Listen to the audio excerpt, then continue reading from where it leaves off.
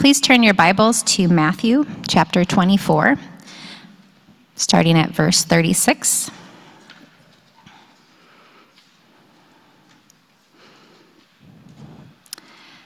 Matthew 24, 36 through 51. Please remain standing if you are able for the reading of God's word. But concerning that day and hour, no one knows, not even the angels of heaven, nor the Son, but the Father only. For as were the days of Noah, so will be the coming of the Son of Man. For as in those days before the flood, they were eating and drinking, marrying and giving in marriage, until the day when Noah entered the ark. And they were unaware until the flood came and swept them all away. So will be the coming of the Son of Man. Then 2 men will be in the field, one will be taken and one left. 2 women will be grinding at the mill, one will be taken and one left. Therefore, stay awake, for you do not know on what day your Lord is coming. But know this, that if the master of the house had known in what part of the night the thief was coming, he would have stayed awake and would not have let his house be broken into. Therefore, you must also be ready, for the Son of Man is coming at an hour you do not expect. Who then is the faithful and wise servant whom his master has set over his household to give them their food at the proper time? Blessed is that servant whom his master will find so doing when he comes. Truly I say to you, he will set him over all his possessions. But if that wicked servant says to himself, my master is delayed, and begins to beat his fellow servants and eats and drinks with drunkards, the master of that servant will come on a day when he does not expect him, and at an hour he does not know, and will cut him in pieces and put him with the hypocrites. In that place there will be weeping and gnashing of teeth. This is the word of the Lord. Thanks be to God. You may be seated.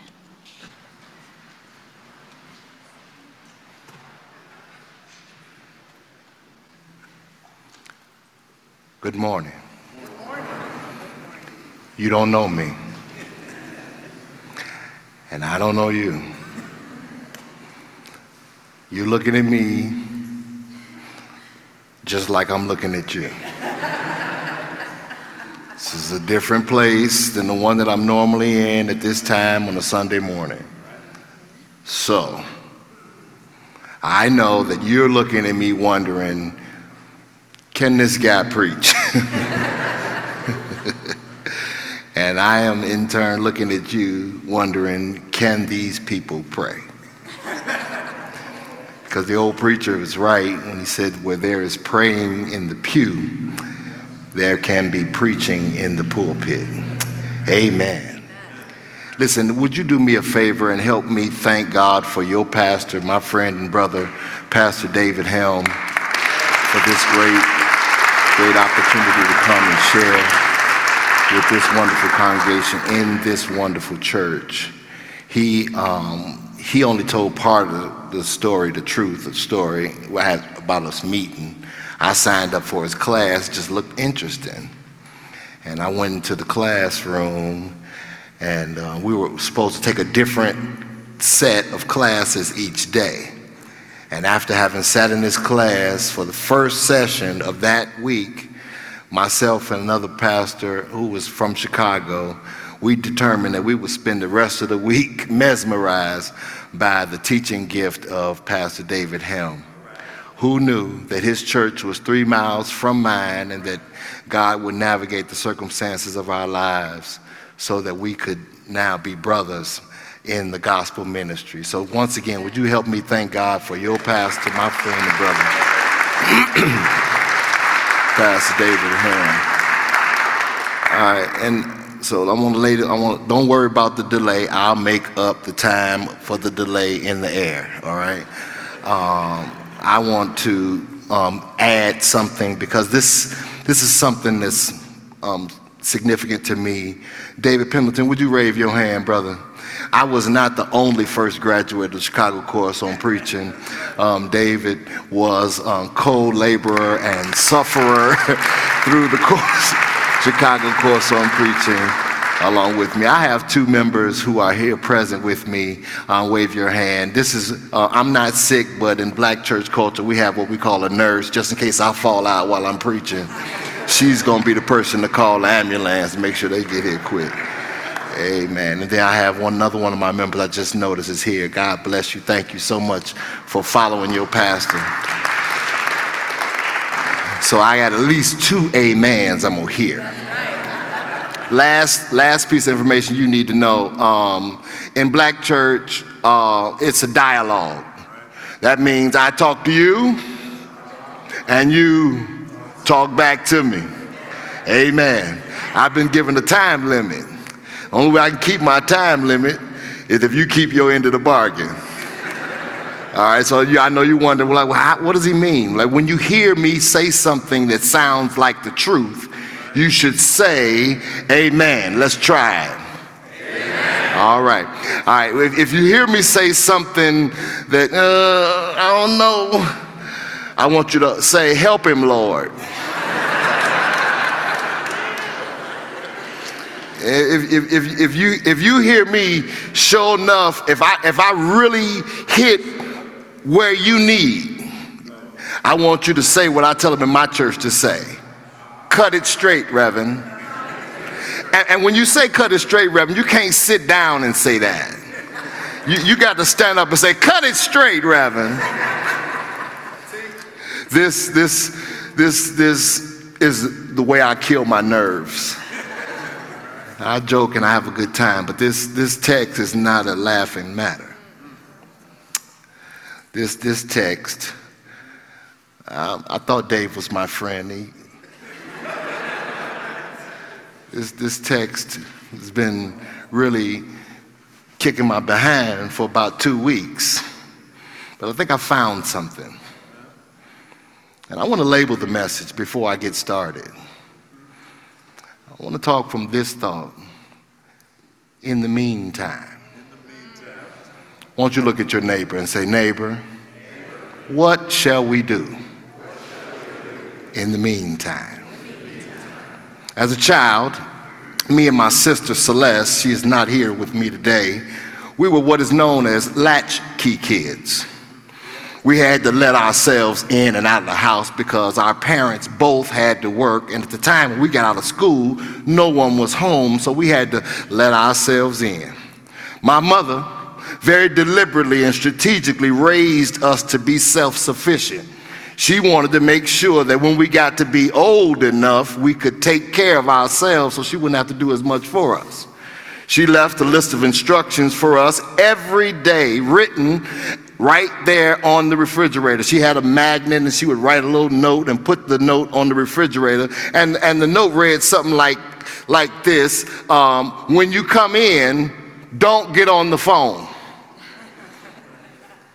No company. Do your homework. Wash the dishes. Y'all mama don't do that. Clean up your room. And whatever you do, don't go outside before I get there. And y'all, you could look at me and probably tell I was a mischievous little boy. I often broke this set of rules. But usually, I was able to get my act together before the 6 o'clock time when my mother and father would make their way home. And yet, on this particular day, I came in, I was hungry, I made myself something to eat. I wanted to watch my favorite television show, The $6 Million Man. Y'all don't know nothing about that. I wanted to watch my show, and in the middle of my favorite show, after having eaten, black people, we go to sleep after we eat, you know. I fell asleep, only to be awakened by the early arrival, footsteps, and key turn of my mother. Y'all, some of you all have met my mother. Y'all, you just got to know, like what my mother would do to us, she would go to jail for today.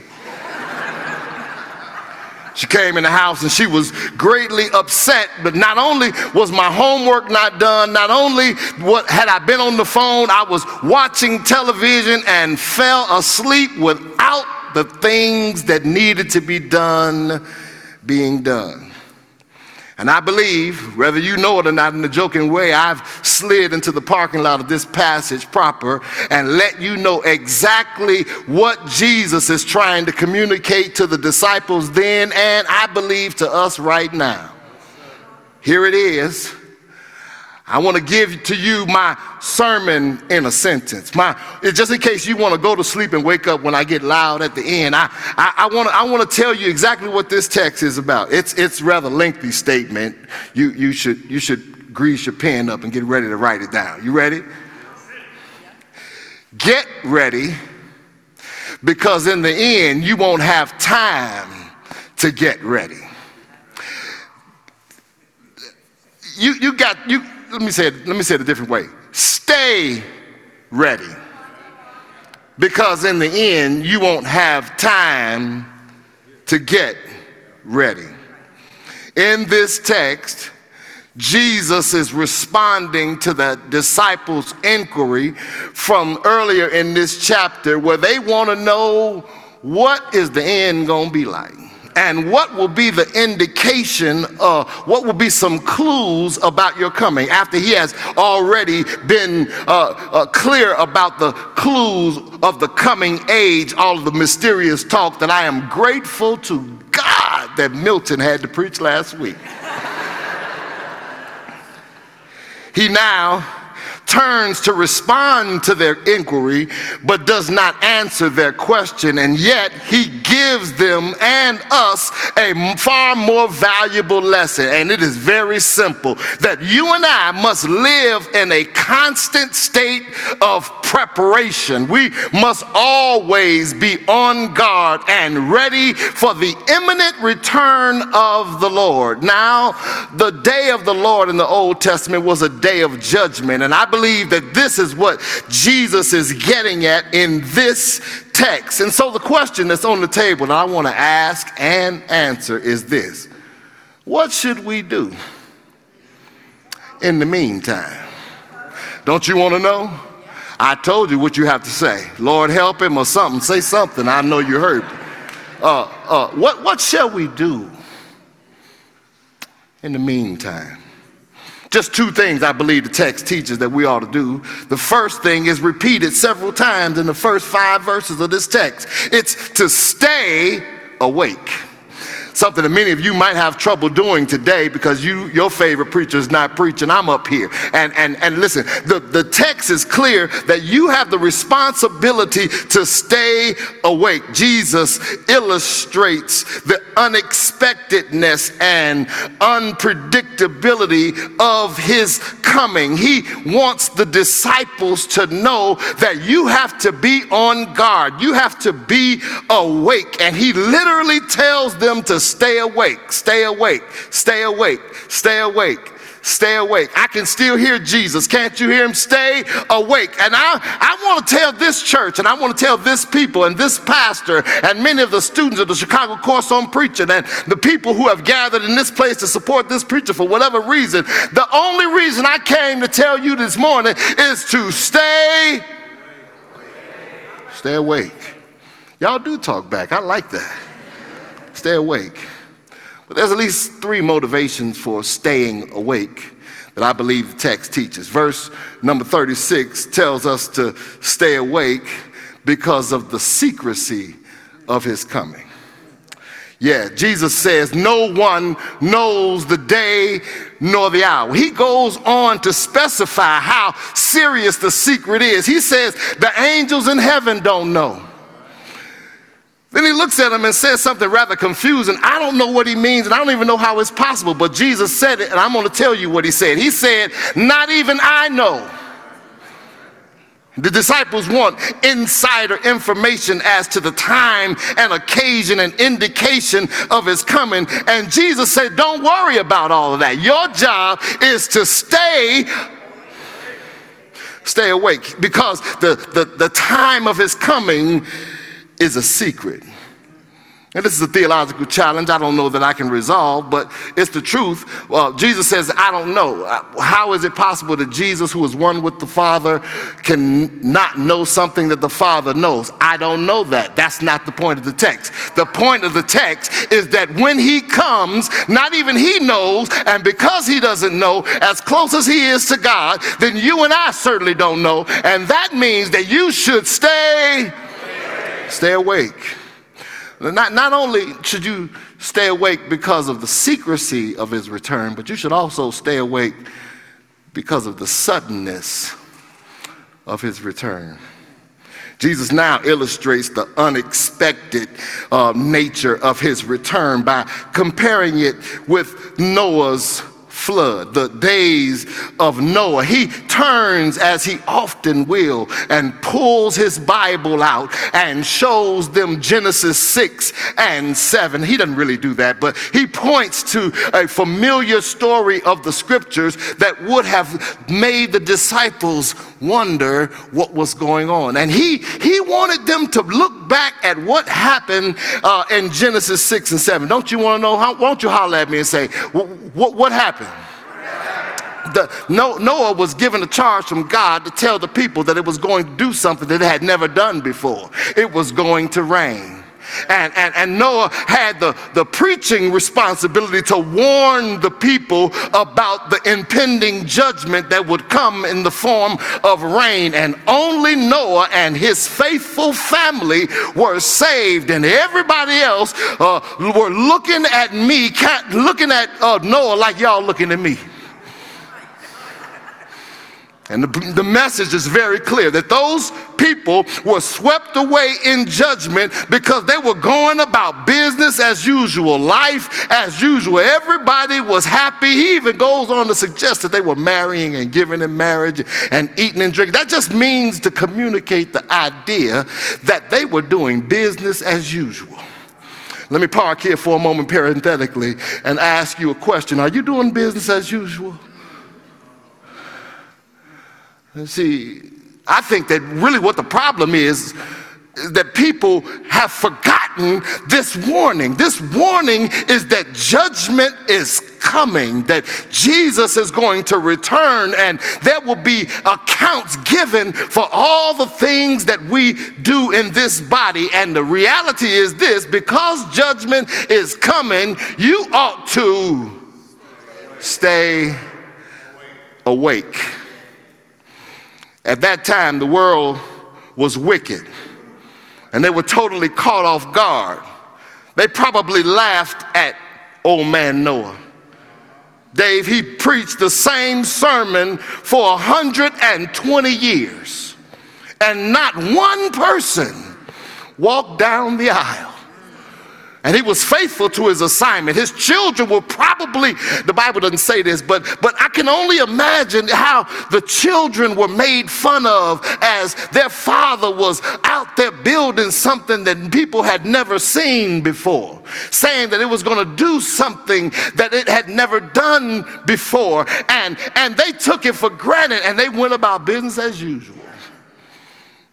Don't let business as usual rob you of your wakefulness. Don't let the regular rhythms of life rob you of the seriousness and impending judgment that awaits all of us. It's a secret. We don't know when it's going to happen. We do know that it's going to happen. It's going to be sudden. As soon as the rain came, I love the way the Bible reads. It says that God shut them in. God closed the door. That means that God decided who would be saved and who would be lost.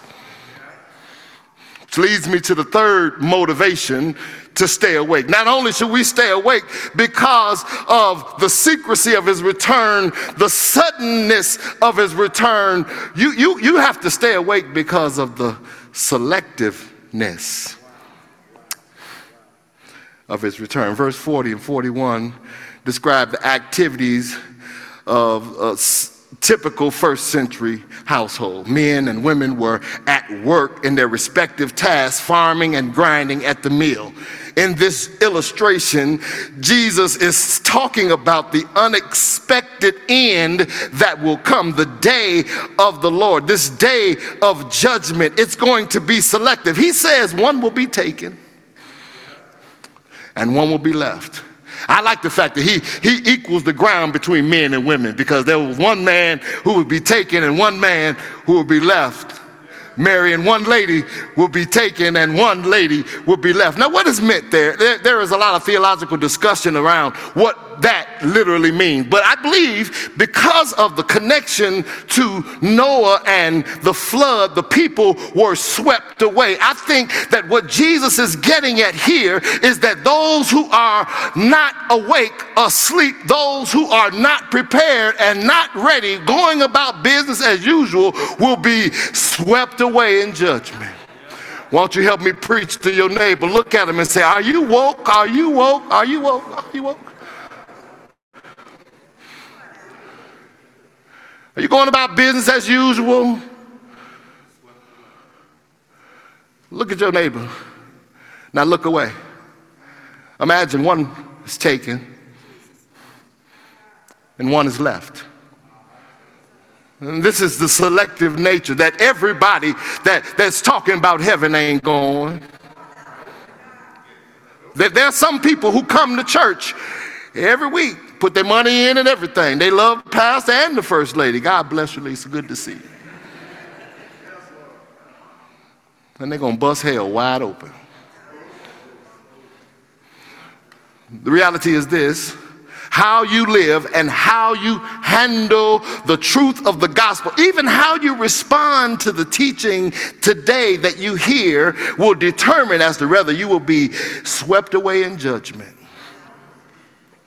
I don't know about you, but I don't know what that day is going to be like, but I know one thing: I want to be ready. We used to sing a song, are you ready? Are you ready for the coming of the Lord? Be ye also ready, for you know not the day when the Lord shall come. When the Lord shall come, be ye also ready. And this is the truth and power of this entire section, not just my text, but whoever's preaching for the next couple of weeks. You're going to hear this repeated message of being ready, being vigilant, being aware, alert, being on guard, not going about business as usual. Some of you are college students, some of you are young people, and you seemingly have your whole lives ahead of you. But can I tell you that there will be young people who will be swept away in judgment. There will be college students who will be swept away in judgment. And the question is are you ready? I wonder if you're ready. Have you made the necessary preparations for the day of judgment? Have you heeded the words of the Lord? Have you remained faithful to your assignment? Are you ready?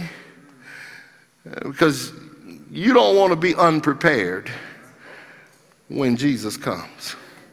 The coming of the Son of Man is similar to the uninvited visit of a thief.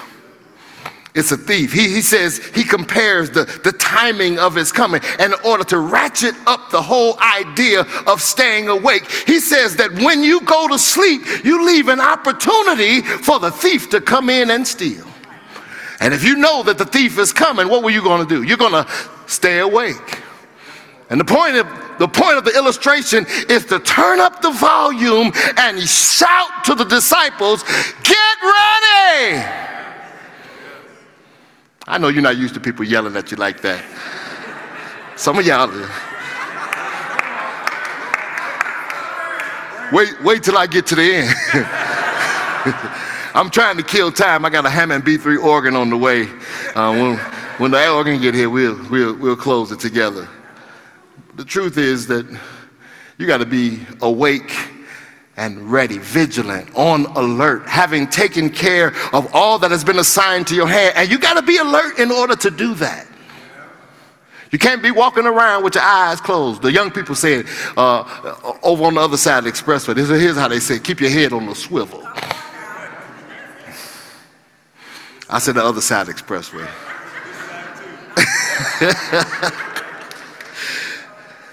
Stay ready,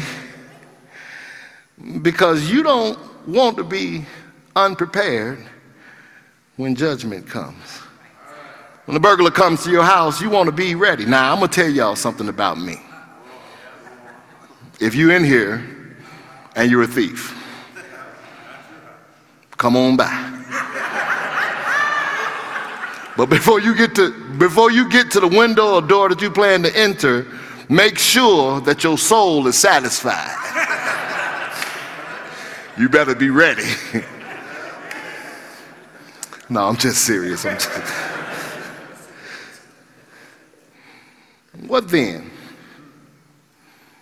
In light of the guarantee that Jesus is coming, it's a secret, it's going to be sudden, and it's going to be selective.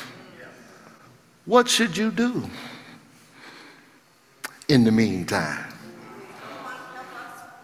Not only should you stay awake, but text closes to suggest that you should stay faithful. We live in a world in which I just cussed, because unfaithfulness seems to be commonplace in our day. It's regular, normal for husbands to be unfaithful to their wives, wives to be unfaithful to their, not in this church, but on the other side of the expressway. Employers are unfaithful to their employees and vice versa. Children are unfaithful to their parents. This whole idea of unfaithfulness is far too common. And I believe that the message that Jesus leaves for them is as relevant for us now as if he wrote it this morning and printed it in the newspaper. Jesus wants all of us from both sides of the expressway to be found faithful. Again, this is a message that you're going to repeatedly hear. And I want you to examine your own life, your own space. This is not a time for you to look around and wonder who else is being faithful or to examine someone else's faithfulness. This is a time for you to examine your own faithfulness. Jesus illustrates this particular point about preparedness and faithfulness in a more detailed way. He wants to make sure that he paints a good picture of what it means to be found faithful. You got your Bible? He said, who then is faithful and wise servant, whom his master has set over his household to give them food at the proper time? Blessed. Everybody say blessed. Can you stand to be blessed? Blessed is that servant whom his master will find so doing when he comes. The point here is the motivation for faithfulness is that when Jesus returns, there's going to be two outcomes. And this text lets us see both sides.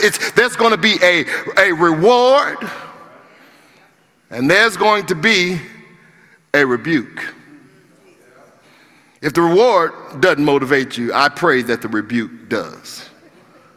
The reward is that when the Lord finds you doing well what he has left to your hand. This is a message of stewardship. What has the Lord placed within your hands? Have you looked at what you have in your hands and compared it with what someone else has in their hands, as the man in chapter 25 does, and takes it and buries it as if to suggest you deserve more? Have you been faithful with what the Lord has left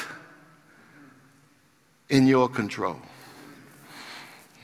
This is a message not just for us individually, but I think it's a message for the church collectively. We must be found being faithful to share the message of Jesus Christ with every man, woman, boy, or girl, no matter what race, no matter what economic status, no matter what educational background. You must be found faithful with that which God has placed in your hands. So the question is, what has God placed in your hands for you to steward? Is it your money? Is it your stellar good looks? Is it your influence, your personality? Is it your family? Whatever it is, the Lord has given all of us something to do for him, to show our appreciation for his salvation, and you should be found working well with what the Lord has left in your hands. What are you the overseer of? Pastor, since you invited me, I might as well preach to you too. This reward is seen because the overseer is, watch it, feeding those servants who he had responsibility over. Our responsibility as teachers and preachers of the Word of God is to feed the flock. Maybe you're not a pastor, preacher, or even a teacher in Sunday school, but I bet you have a family at home, and you have a responsibility to feed them not just physical food, but spiritual nourishment. You must feed them love. You must feed them patience. You must constantly be faithful to that which God has blessed you with. Too many times are we unfaithful and we want reward. If you don't do well, you won't hear well done. I like that. I think I'm going to say it again. Being if you don't do well, and you won't hear well done. Well, Pastor, what are we going to hear? That the day of judgment, there will be two results. There will be one who will be rewarded, and then there will be one that will be rebuked. Now, Jesus tells this story to the disciples using the same servant. It's not two different people being compared. It's the same servant.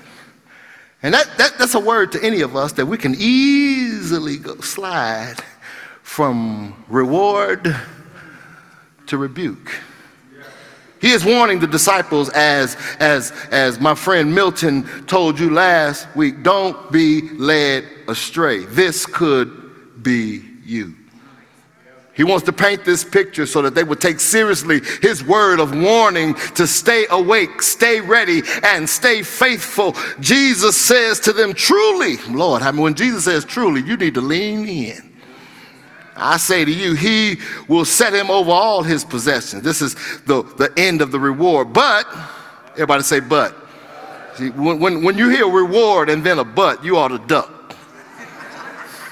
But if that wicked servant says to himself, my master is delayed, and begins to beat the fellow servants, and eats and drinks with drunkards, the master of that servant will come on a day, I love this, when he does not expect it,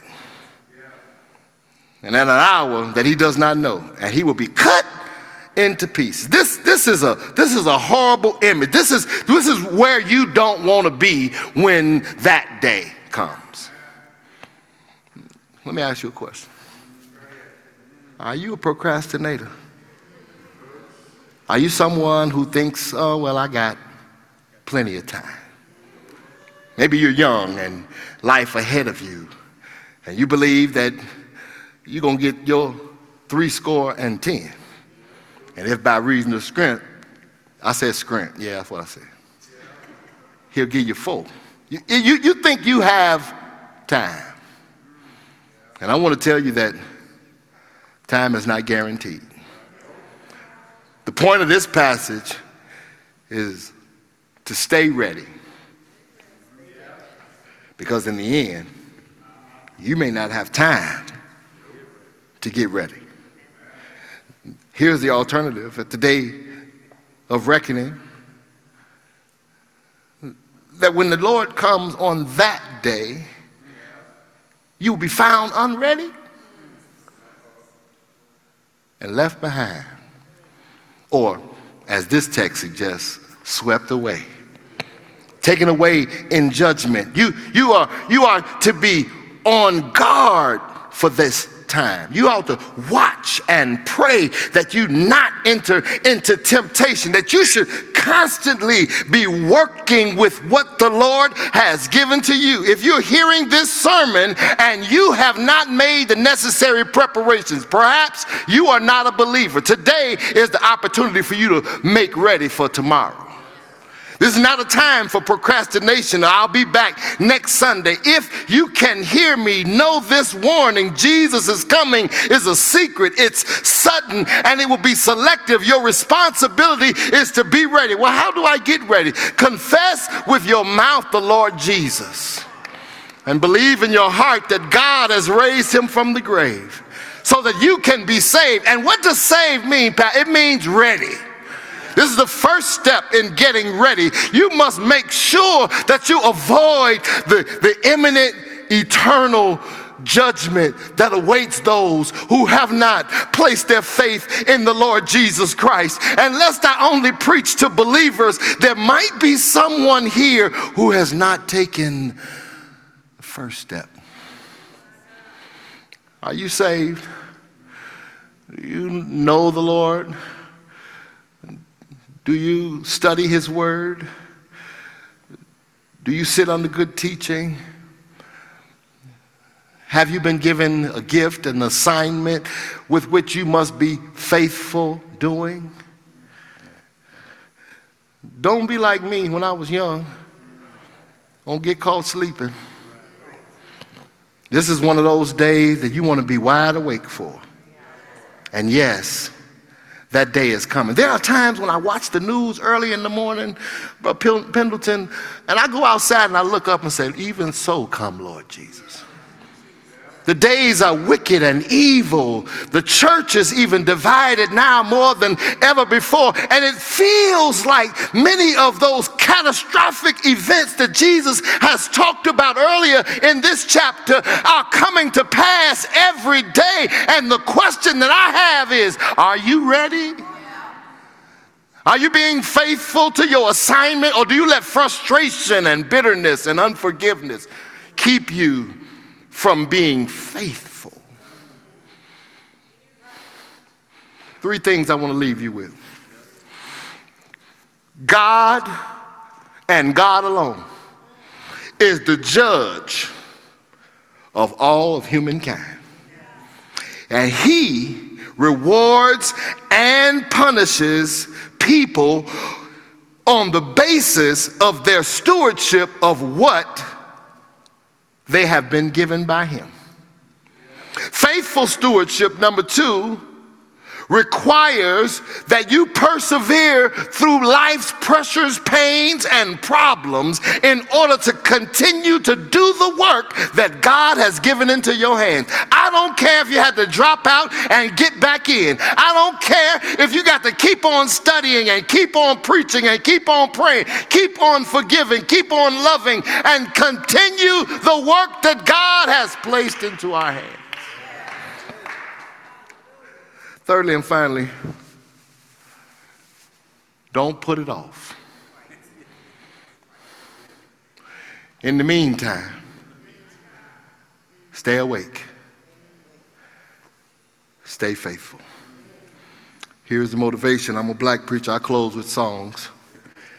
If when you give the best of your service, telling the world that the Savior has come, be not dismayed when men don't believe you. He'll understand and say, well done. Misunderstood, the Savior of sinners hung on the cross. He was God's only Son. Oh, hear him call his Father in heaven. Not my will, but thy will be done. If when this life of labor is ended and the reward of the race you have run, oh, the sweet rest prepared for the faithful will be blessed and finally well done. But if you try and fail in your trying, hands sore and scarred from the work you begun, take up your cross and the staff of redemption, he'll understand and say, well done. Here's the chorus. Oh, when I come to the end of my journey, weary of life and the battle is won, carry a staff and the cross of redemption, he'll understand and say, well done. I'll say it again because I like the way I sounded the first time I said it. If you don't do well, then you won't hear, well done. Stay ready, because in the end, you won't have time to get ready. Let's pray.